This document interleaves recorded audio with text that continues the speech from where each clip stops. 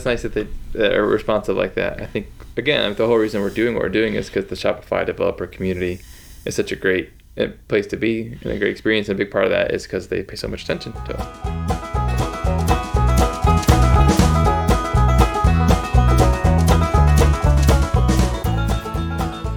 Hey, Taylor.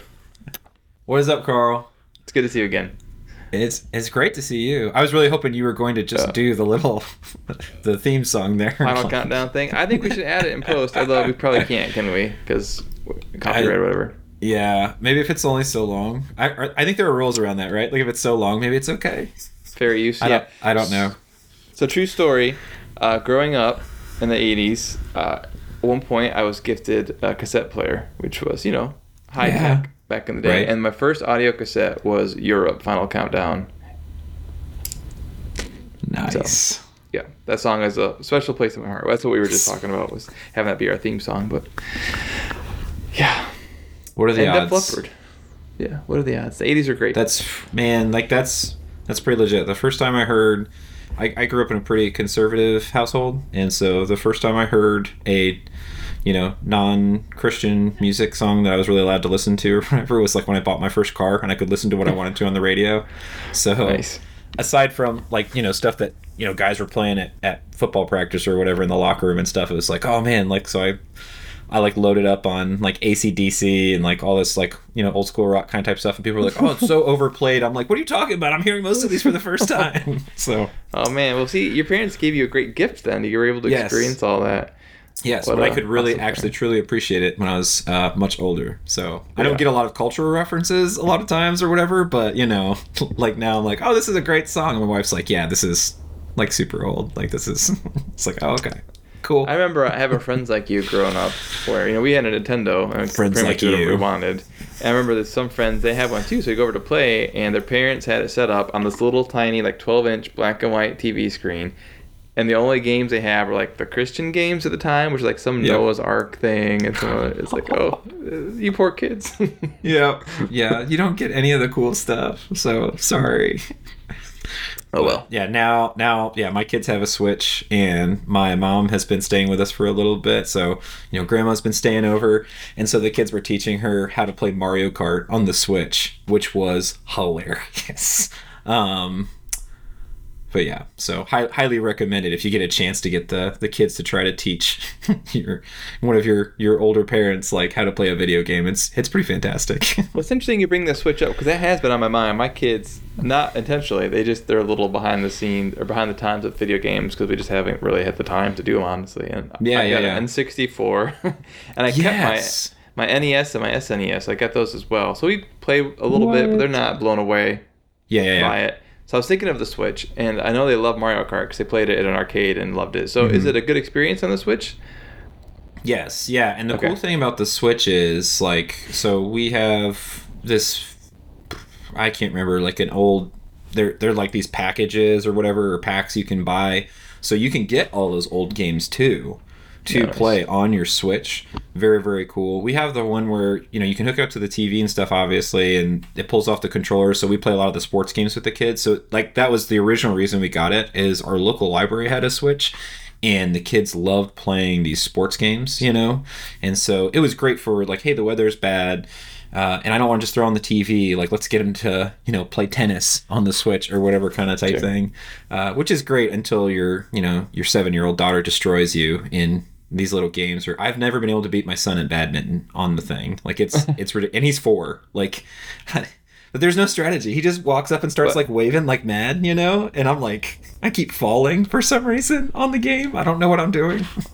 Okay, last question, then we'll talk Shopify because I know people are what is this podcast? But so is it like the Wii where you move the controllers, or is it like a traditional console where it's just the... Yeah, some games are. You can do that with some games where it's movement-based or whatever, but really? There are others, on a Mario Kart, you can, actually, move the controls around to, turn and stuff, but you can just use, the joystick and stuff, too. Oh. Either one works.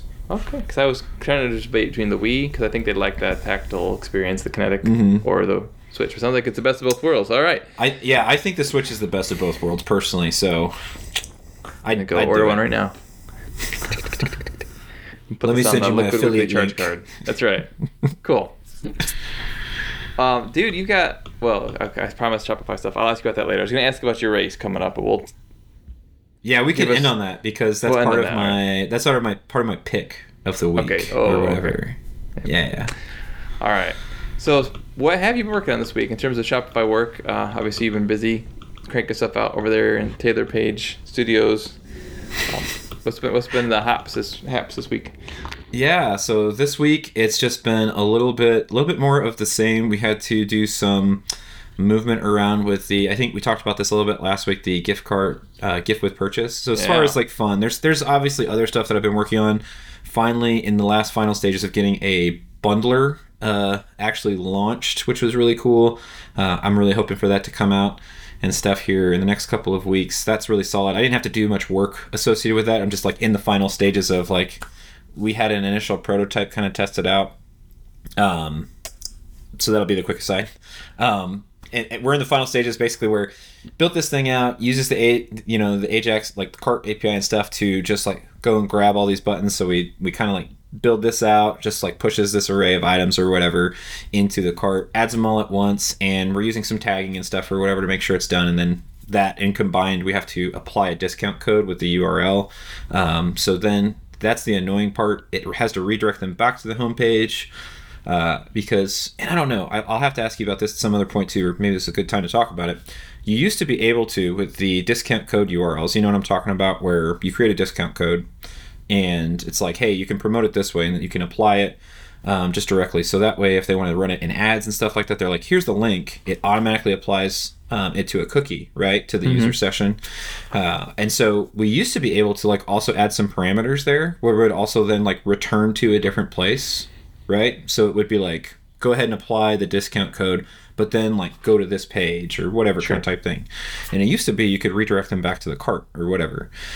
For whatever reason, like that functionality is gone now, or at least I'm doing something wrong or different or whatever, and I couldn't find anything in the docs about like what might have changed.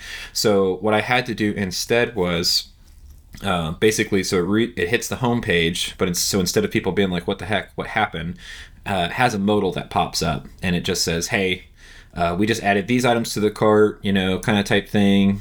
And then like, do you want to go to the cart? Do you want to keep shopping? That was just, if I can't get it to redirect properly, here's the best case scenario kind of type thing. So anyways, did an initial deal with that. They didn't love the implementation because accounting wasn't super happy. We changed it because we were using discounts too much or whatever to get a set price. And then they weren't happy with how it was coming across in fulfillment. We did another way. We scrapped that, tried an app. Turns out the app was doing pretty much the same thing I was doing.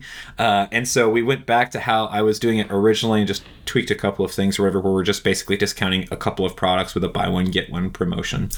And that seems to work out pretty good.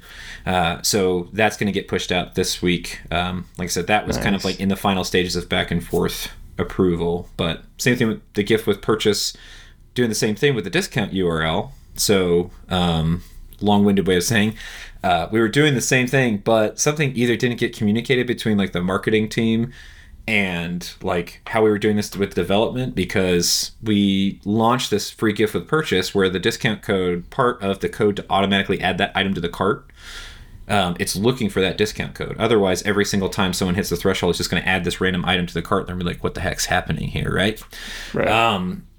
So like I said, I don't know what happened, but people were like, all of a sudden the folks from fulfillment were like, hey, we're getting a bunch of requests and stuff like that or whatever that says like it's not properly adding the item to the cart. I was like, well, okay, like I tried it out on a bunch of different devices. Works on my machine. Yeah, like I don't know. And they said, well, we can't do it either, but like for some reason it's not working on their end.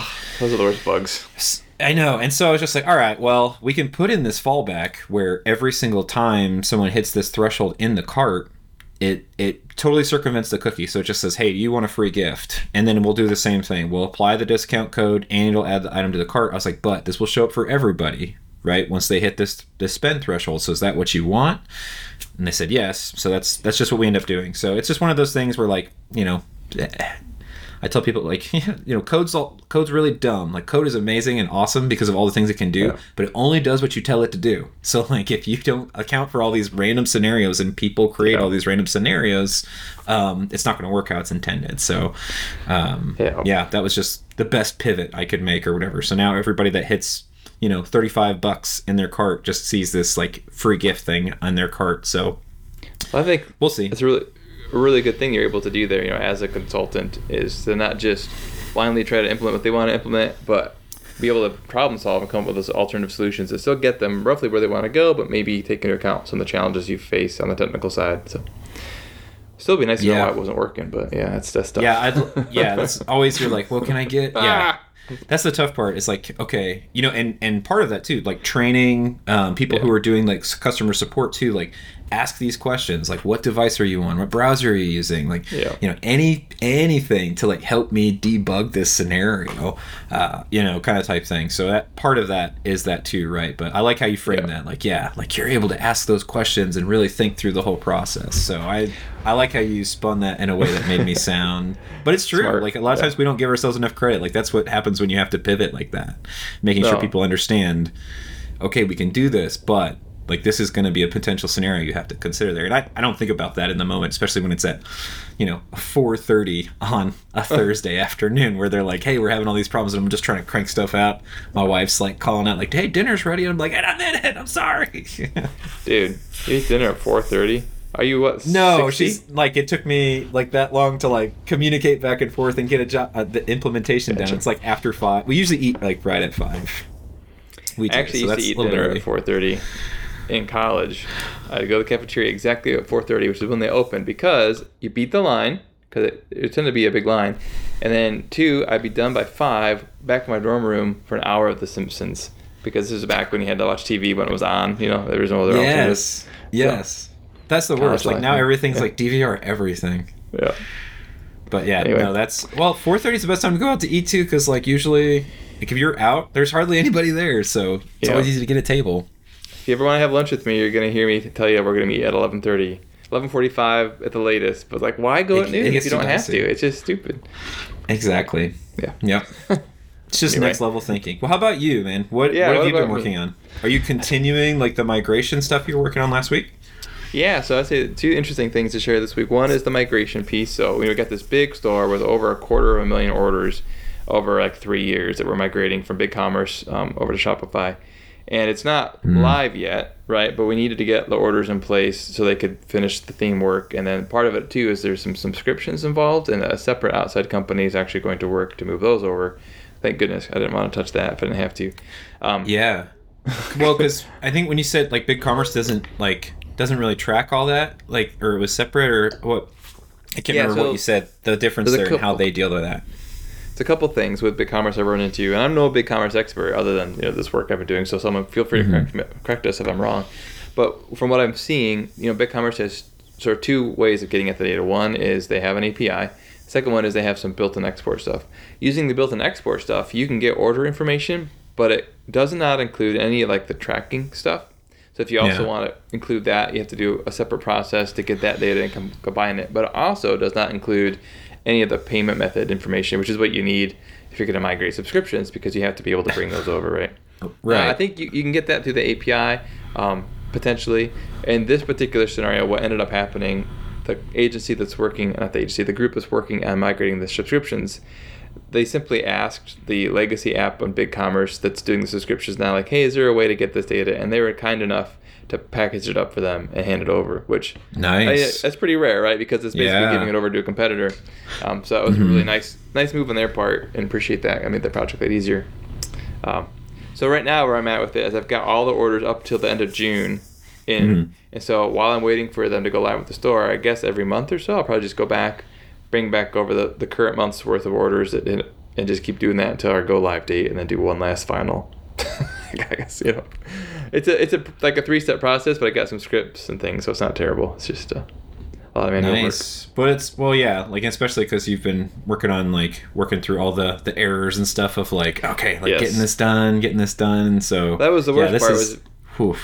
Doing 250,000 orders. I think I had a failure rate of about 3.5%. that weren't being imported because of various reasons, right? Right. Which 3.5% is not bad, but that still is like... It's still a lot of orders across like 250,000 plus orders, right? Yeah. And it was the kind of thing where it's like, okay, there's bunches of these where I can see like some of them are missing billing information, right? So like, I'll just copy the shipping information, which is present, into the billing information. That'll get the record into Shopify. Stuff like that. It just takes a while to do that. And the tools I'm using were very slow. Like Numbers on the Mac, not great.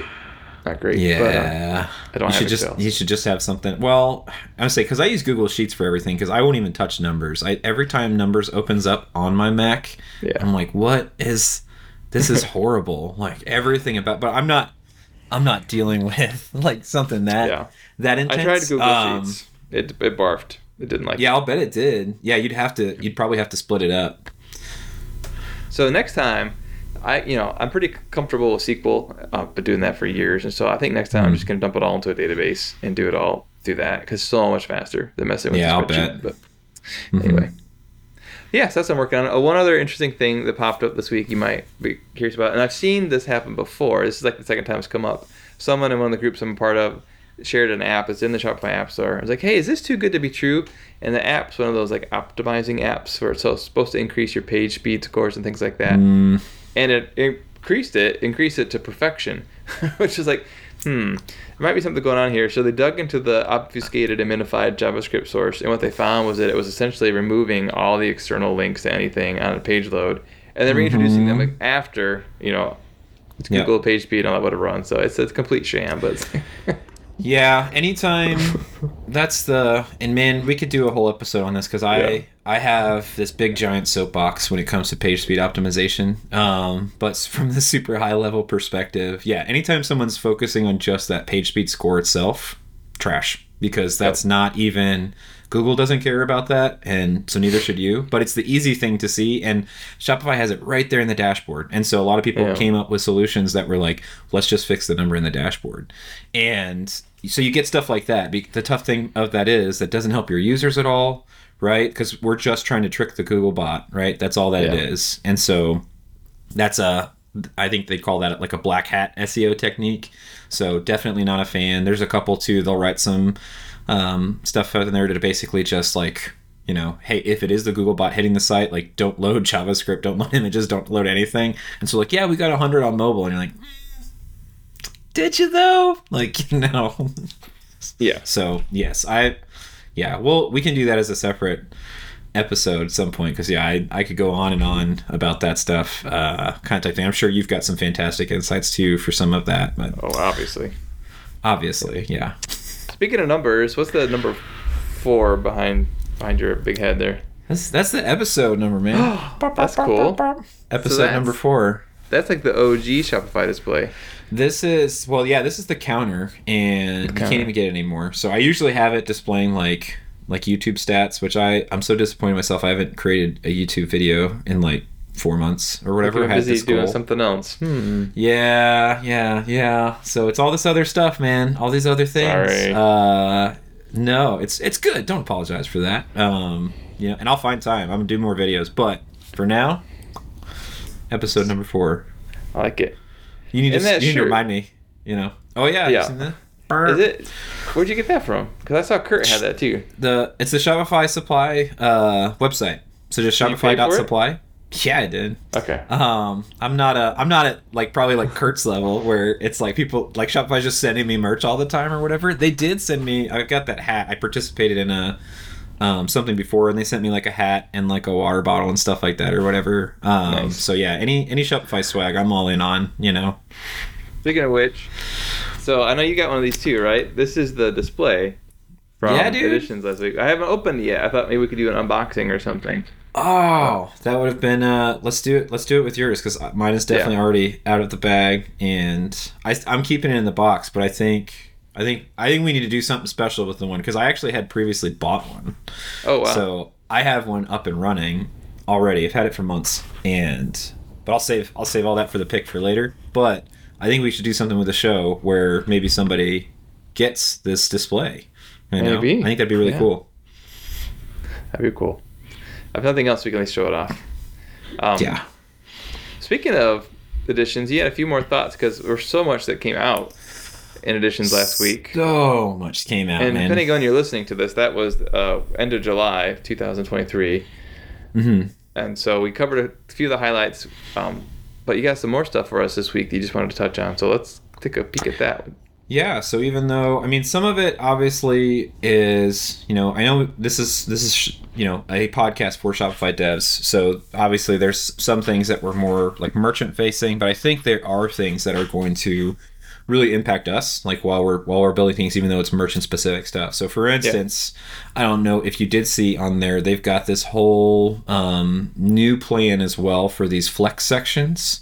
So they're going to be using essentially Flexbox. I love how they pitched it too, like it was like some fancy thing. And I heard merchants just talking about like, when can we get Flexbox or whatever. It's like, well, I mean, Flexbox is like CSS. It's been around for a long time. We're just like they're using it here in the editor. Sure. So what's the big deal with it? You can position it other places. Yeah. So it's like it's much more of like a WYSIWYG kind of type editor, content editor, right?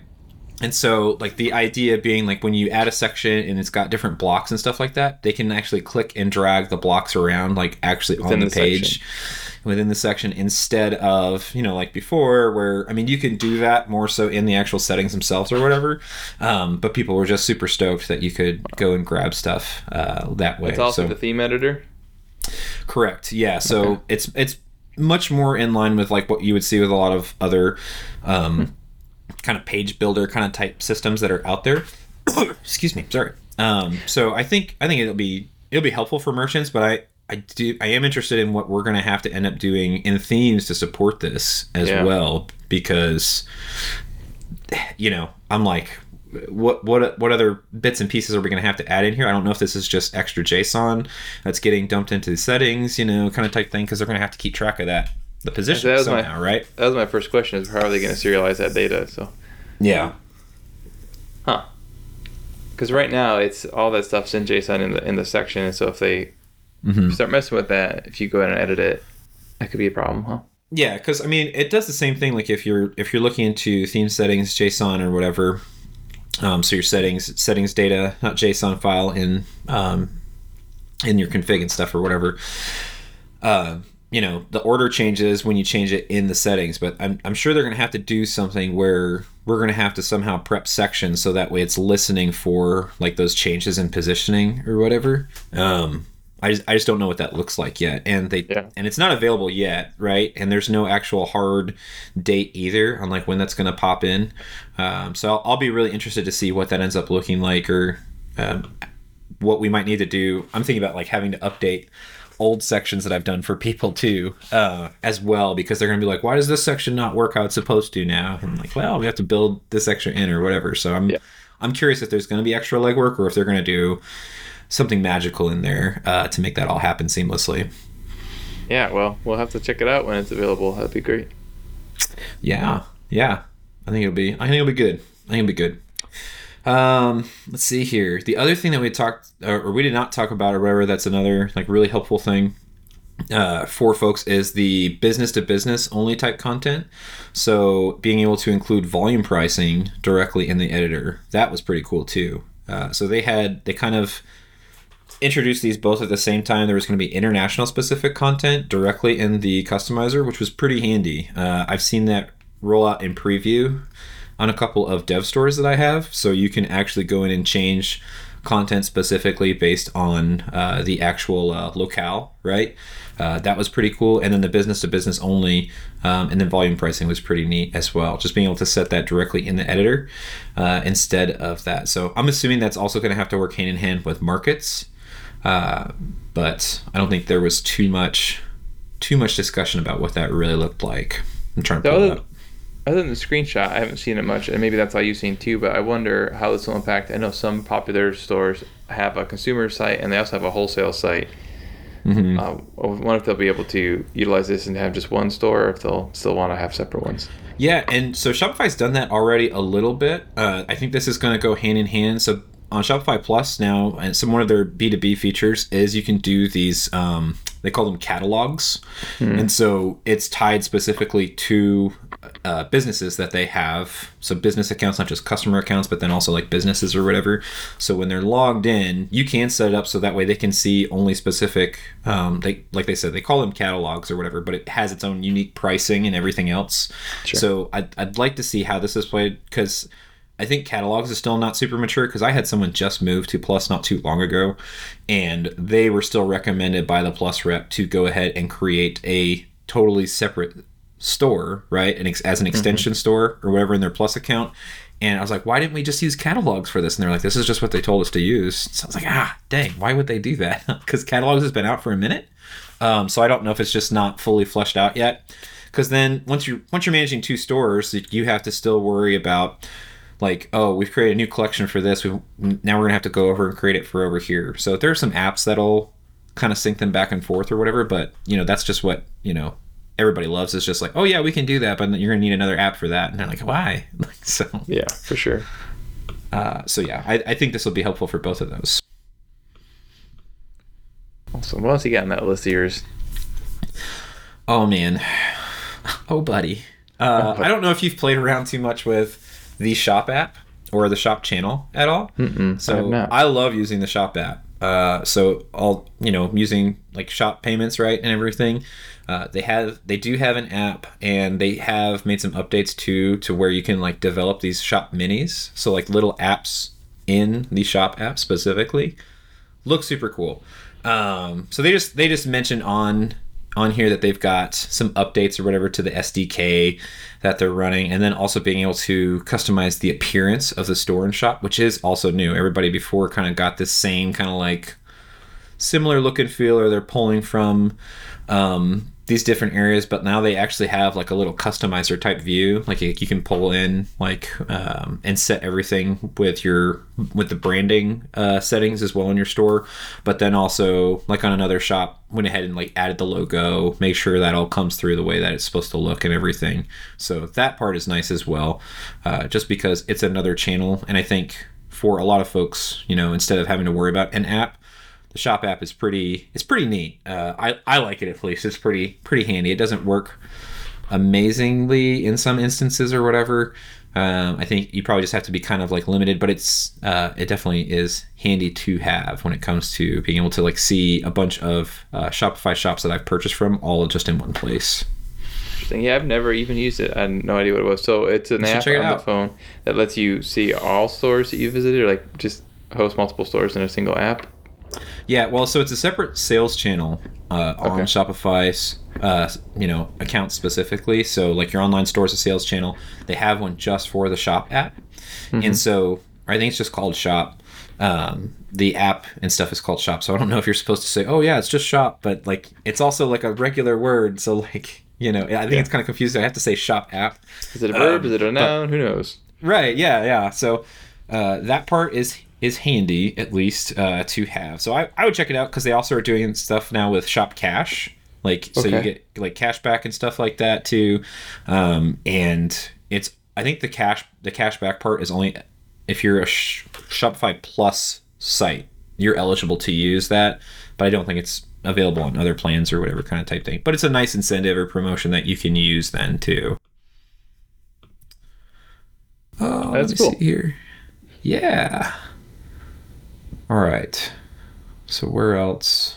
Anyway, so that's I think at least the Shop app. So it's obviously helpful for merchants, but for developers, that's a whole new avenue as well to develop on, since it is a new sales channel, but it's directly tied to the store.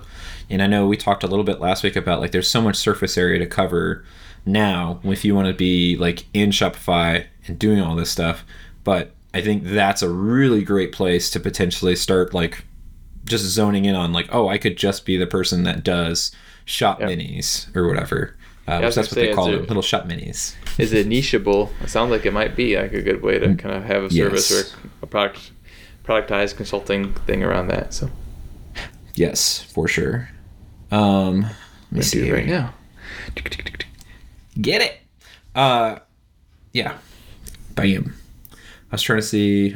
So Yeah, I think we covered most of the stuff with checkout extensions too that I wanted to cover. Yeah. At least last time. The biggest part of it though was there are some new APIs for some custom validation around and logic around like delivery, which is really, really handy for folks. I know there's a couple of apps currently that will, validate or make suggestions, for like specific like addresses and stuff like that. Because that's a big problem. I wouldn't have thought that would be such a big problem, but I've actually had multiple folks ask about that or have problems with that. Oh, you're working with THC merchants as well, huh?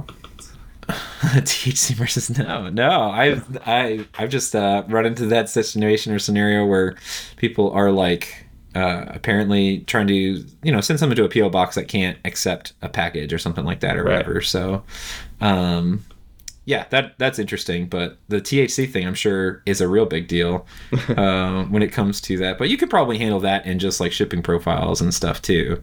We're not going to ship to this area or whatever. But yeah, that's a big part.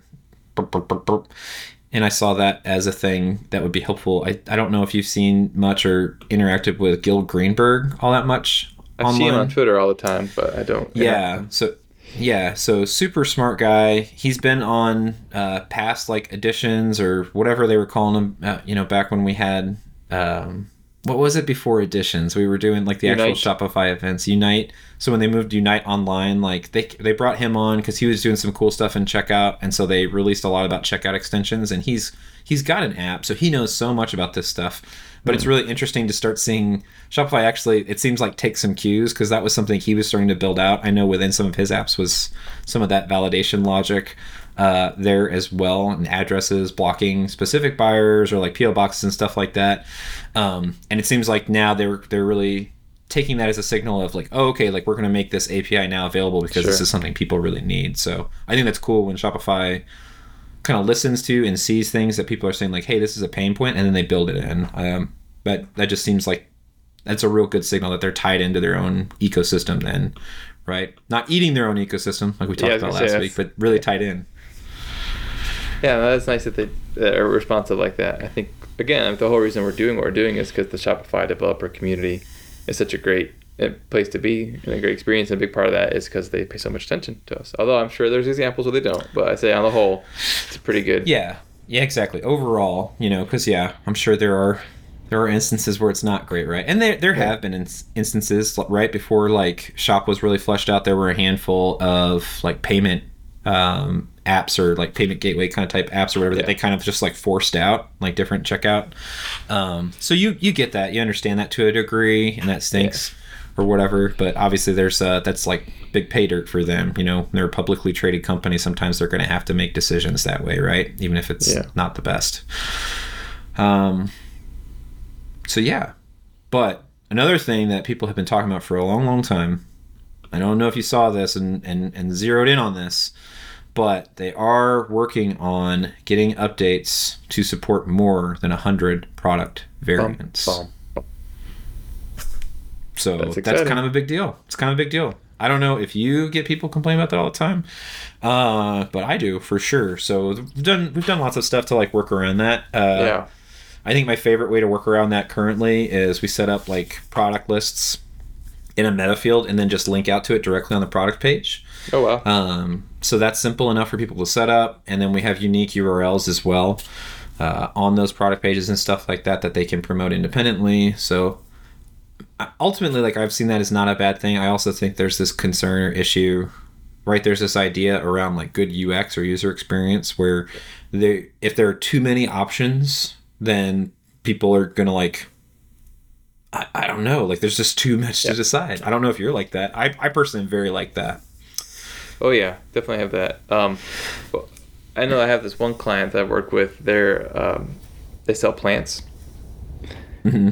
And there might be a better way to do this, but one of the things that's tricky about their business model is that they have plants that are available at certain weeks of the year. So it's seasonality kind of type thing. Yeah, and it's important not only for the customer in terms of like knowing when that particular plant will arrive, but because of the way you manufacture a plant, in the greenhouse and all that sort of stuff, they have to have really good tracking around what plants are available and inventory control and that kind of stuff. And so one of the ways for this particular store we've done it is by having them add variants based on the week that plant's going to ship. And so for that instance, like luckily there's only 52 weeks in a year, so we haven't quite hit that with the 100 variant limit, but I could easily see where there's cases like that where simply having that ability to utilize variants in a fashion like that is very helpful. And so this is going to be great for those sort of folks. Yeah, that'd be huge for those situations. Yeah, you run into that a lot, and I think apparel is probably one of the biggest offenders because you've got people who just want to dump everything all into one. So you've got we've got a t-shirt, we want to put every single color on there, every single size on there.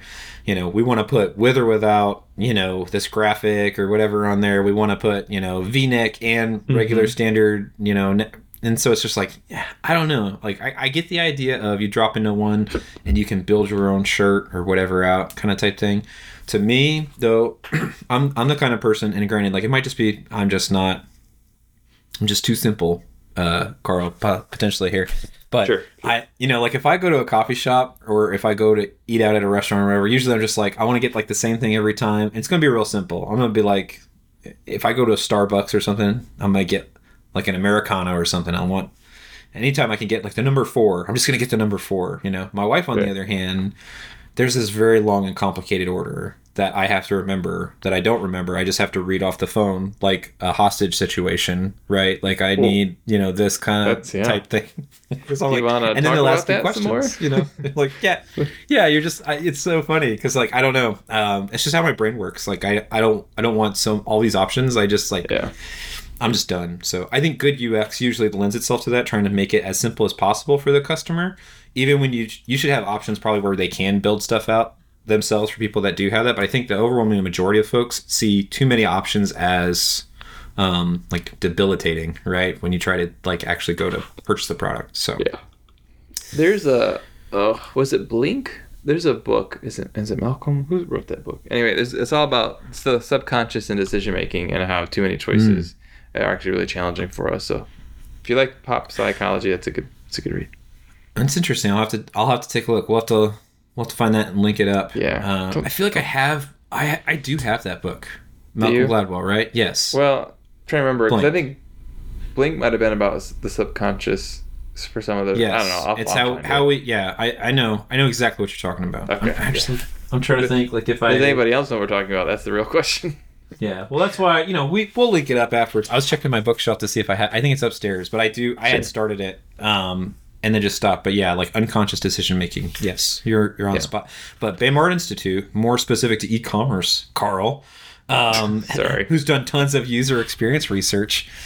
They also, I know that they've done stuff on that too, right? Like too many options is not necessarily a good thing. But so either way, when people are complaining about the 100 variant limit, there are some APIs being built out to support that here, and so we are not terribly far away from that happening as well, though I do think we're going to see that more still from being supported by apps than native to Shopify personally, but we'll see what happens there. Awesome. Cool. Anything else that really felt like was worth highlighting that hit the spot again this week? So the only thing I think, and I am trying to find the actual video for this, but another developer posted on LinkedIn a option where we're going to have to build dev stores to import data directly from an existing store. So right now, Shopify built this out a while ago where you can build a dev store, right? And it'll come with pre-populated data. Sure. Which is super helpful instead of having to like add stuff in. So like there's actually some orders in there. There's some products. Like you don't have to mess with all that stuff. However, I run into this scenario where we've built out stuff in meta fields and all this other stuff. We want to test something out, but we don't want to do it on the live store, right? So I'm going to create a dev store, to like make this happen. The problem is when you go to import and you've heavily leveraged meta fields, you go to import all that, a theme even into a new dev store or whatever to test all this stuff out. It'll actually break. Because you actually have to have like these meta fields already existing if it's like referencing meta fields that aren't there. And so that's obviously a problem. So the nice thing is about this new update, and again, I'm trying to find this. He posted a video, but I can't find it. I need to like reach out and just ask for like, where did this even come from? So there is an option where it talks about it in there, where there's these dev onboarding improvements. I just didn't see the video on there as well. But basically, you'd be able to source all that data from an existing store when you build a dev store. And that way you would totally circumvent this process because it will bring over the meta fields. And that part's huge, particularly when you've heavily leveraged meta fields, meta objects, and all this other stuff or whatever. If it's already in there, that's going to be huge. Sure.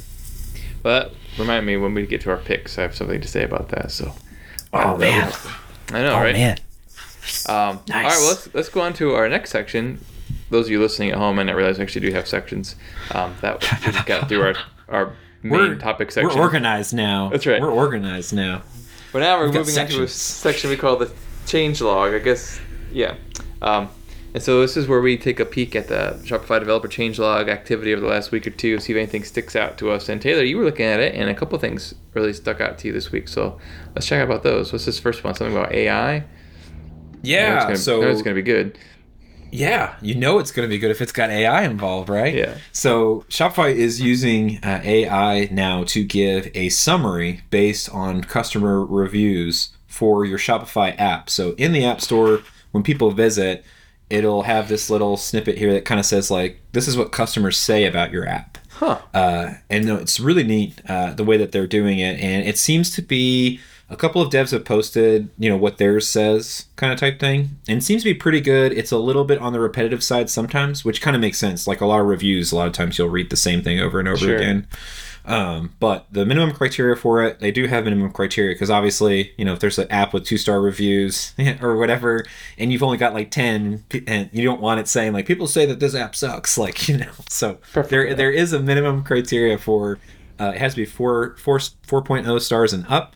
And then also has to at least have 100 reviews on it before it'll even give the option for the summary to be shown directly in the App Store. So I think it'll be helpful for merchants and app developers. So what it shares then, it literally just summarizes all the other reviews into a single summarized review. So it's not like bullet points. It's like actual like descriptive paragraph or something. Yeah, it's just like a little paragraph. And it'll say, this is what people say about this app. So also, I think pretty neat. I'm trying to pull up and see if I can find an example here for folks to look at. Just for you to note too, Taylor, I do think they make noisier keyboards if you would like one. So, good gracious, what do you got over there? Was it that bad? It's a Keychron K4. I love this thing, but I do forget how noisy it is. So that's a good call out there, Carl. But no, okay. So if you pull up the App Store, I'm gonna drop this in our chat here. I'm sorry, I couldn't hear you over the sound of you. If you go to the App Store and look up, I just pulled up. This is one of the first apps that was on there. Judge.me product reviews. It was just like on the first page or whatever. They've been around for forever, obviously. So they have tons of reviews, good reviews and stuff. But you can see there at the very top of the review section, it says what merchants think. Yeah. And it kind of gives you this little like generated summary or whatever. So I think that's pretty handy for that to be in there. So I do think they probably should do a better job calling out though, like how this is being done. Obviously it's linked out. It's got a little like little graphic next to it. And you can click on it. A little tooltip that says this is generated by Shopify Magic. But I do think, because like to me, if I was just a regular Joe, scrolling the App Store here, I would just assume this is like created by the app themselves, kind of like a highlighted feature. So I think if they should probably call this out a little bit more, but I do think it's nice that it's right there and helpful to some degree. I'd also be curious, as an app developer, obviously one of the interesting things about AI is that they can hallucinate, right? What if there was something that was generated that is just patently false? Do you have any recourse with Shopify to get that addressed? Ooh, that's a good question. Because I do see that like potentially happening, right? I would assume they thought about that and they've had an answer to it, but yeah, I'd be curious. So I think maybe that they can choose to turn it off or on, potentially. Oh, I don't know. I'd have to ask about that. I don't remember if that's something that they can actually If it becomes a problem, you just do what we all do, which is go on Twitter and complain and hope to get someone's attention. Hey, that actually happened this week. I don't know. We didn't talk about that, but there was. I don't know if did you see the trademark hubbub? I did see a little bit about this it, week. Yeah. I don't know. I don't know where that fits into our sections here. Not the change log. It's not in the change log, so we're gonna skip right over it. If you what about you? Did you see? I was gonna say, did you see anything in the changelog, or you want me to keep? I'll jabber away at the changelog, man. Well, I saw that you had a second thing. So what's the next one? I did. So the other cool call out was the one-page checkout in the checkout editor. So now, for those of you that have not played around with this, you can actually preview everything from one-page checkout on your shop to what checkout extensions are going to look like, and customizations there. So I think that's really handy that they have added this. It's in your settings under checkout now. You can actually create like draft checkouts views. So pretty neat, really handy. Still being built out though, obviously, just like all this new stuff or whatever. But I think it is pretty nice little touch. Yeah, I'm really looking forward to seeing that too, because I've not played around with one-page checkouts too much, so this will be nice to see. Well, they're still rolling it out so gradually. I figured like it would be real heavy, but I think they're just taking their time, right? Like I'm sure that's a pretty big rollout. And if they need to be cautious anywhere, it's with checkout. You don't want to mess with that super heavy, right? Which, let's just say, like, I know it's the change log, but if you're a developer and you're developing something and you think there's any potential of large amounts of customers or volume, like, dude, do yourself a favor. Implement feature flags or some similar system from the get-go so that you have the option to even do something like that, right? It's just so nice to be able to test a new release on a subset of customers, be able to enable that feature selectively, and then get that feedback before you roll out to the whole thing. But again, not a changelog thing, sorry Taylor, but it's something it's often overlooked, but it's stick to the script, Carl. Yeah, like that's good. That's good development, right? In general, like that's So yeah. It's nice to see Shopify implementing some of that stuff too. So for sure. All right. So our next section, the final section, is our pick of the week. I'm going to go first since I've let you go first every time so far. Good. Yeah. My pick of the week is an app called Matrixify, which is what I'm using for that import, which I probably mentioned before. The reason I'm picking it is twofold. One, it's really helpful. I don't know. I haven't looked recently at other options out there, but this one's pretty solid. I like the fact that it the build system, the way it queues it up and presents it to you graphically and shows you the progress. It's slow, but I think, again, that's probably more a Shopify API reality than anything Matrixify is doing wrong.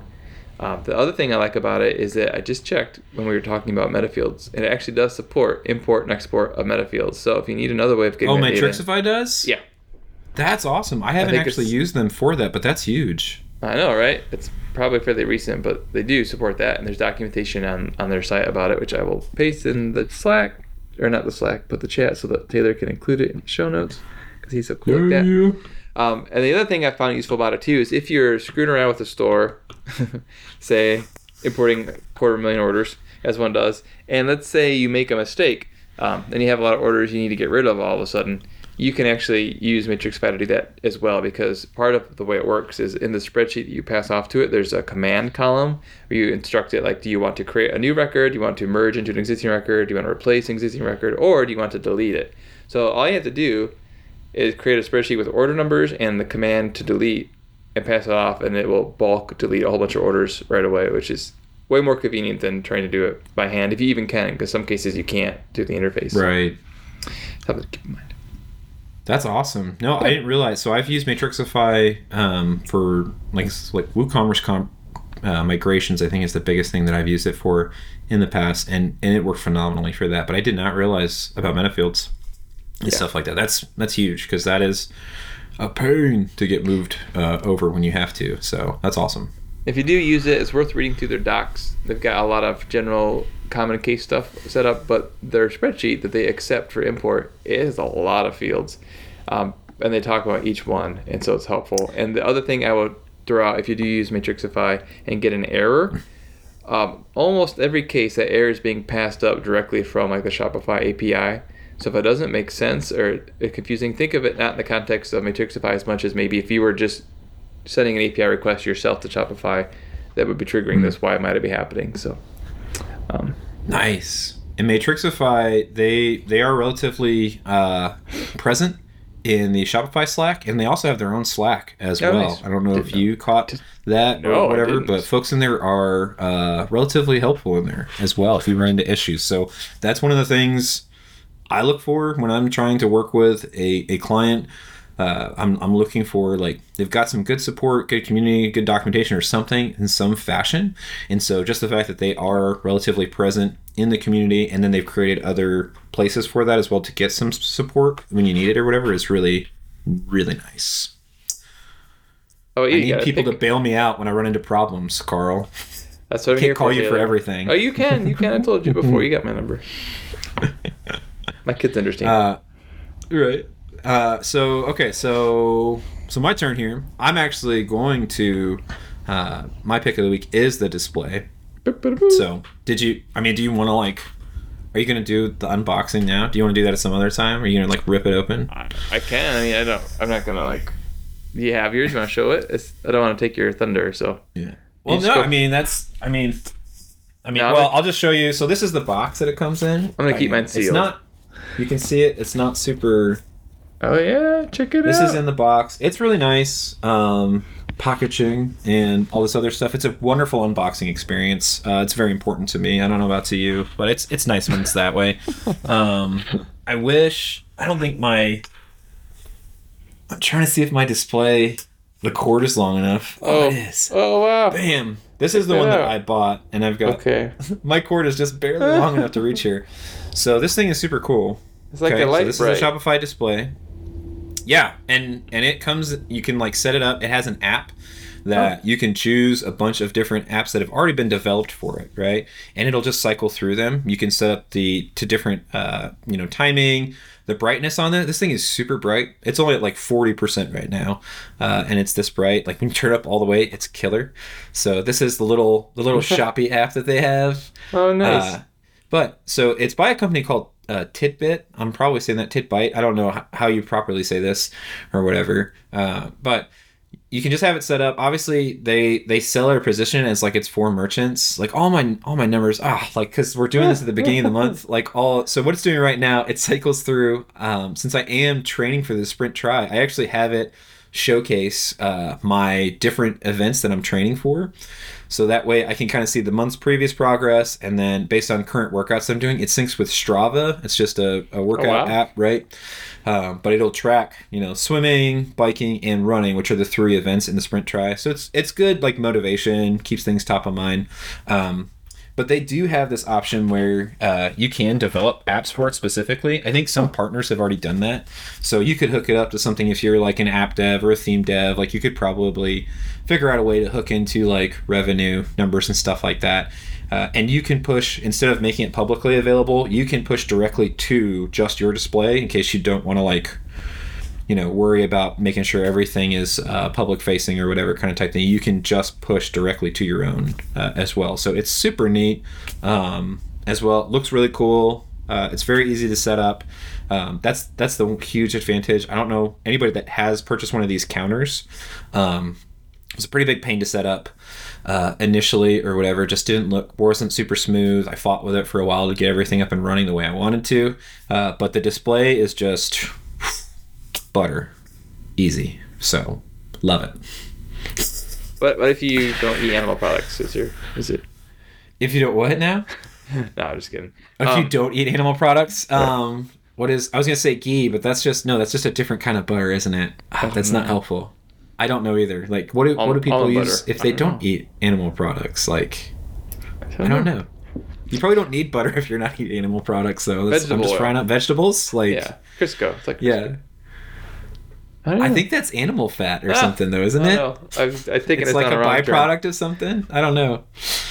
Anyway, look, this is not Shopify related per se, but I think when you think back to how computing has changed in the last 15 years or whatever, like the iPhone, obviously it's revolutionary in so many ways, right? Everybody remembers when it first came out and the impact it had. I remember talking to a friend about it who I was like, The apps, what are the apps? Because they had, the SDK wasn't even out when it first came out, and like it was basically just getting on the web on your phone, and it was nice. Mm-hmm. It'd all be web-based apps, right?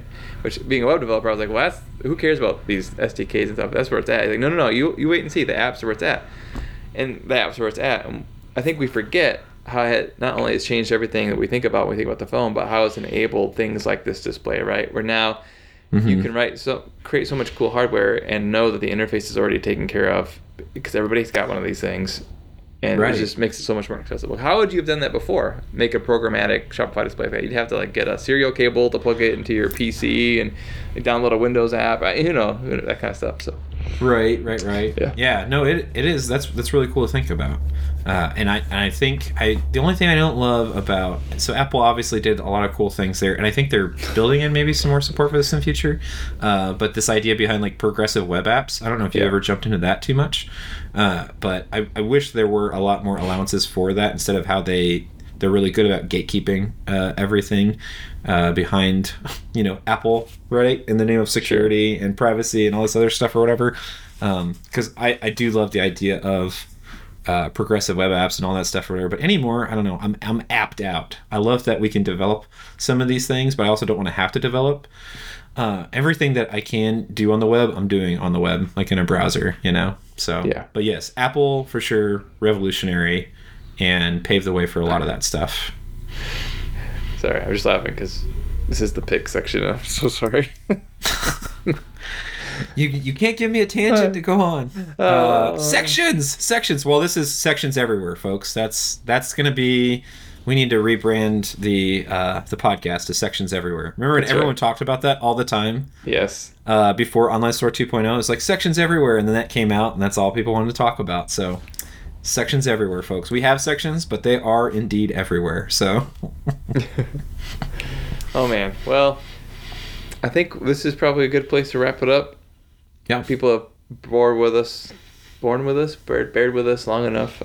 But this is good. It's good to catch up with you, Taylor, as always. And before you go, that race you're running, when is that coming up? Tell us about that. Oh man, that's not this Sunday, but next Sunday. So it's August 13th. So okay. I'll be down in Columbus. Well, I'll be down in Columbus. Here, I'll be down in your neck of the woods this weekend as well, but it's my anniversary weekend, so priorities. Great. I won't be able to swing by and see you, so this is I'm gonna tell my wife sorry, I've got to meet up with Carl. You can go shopping or something.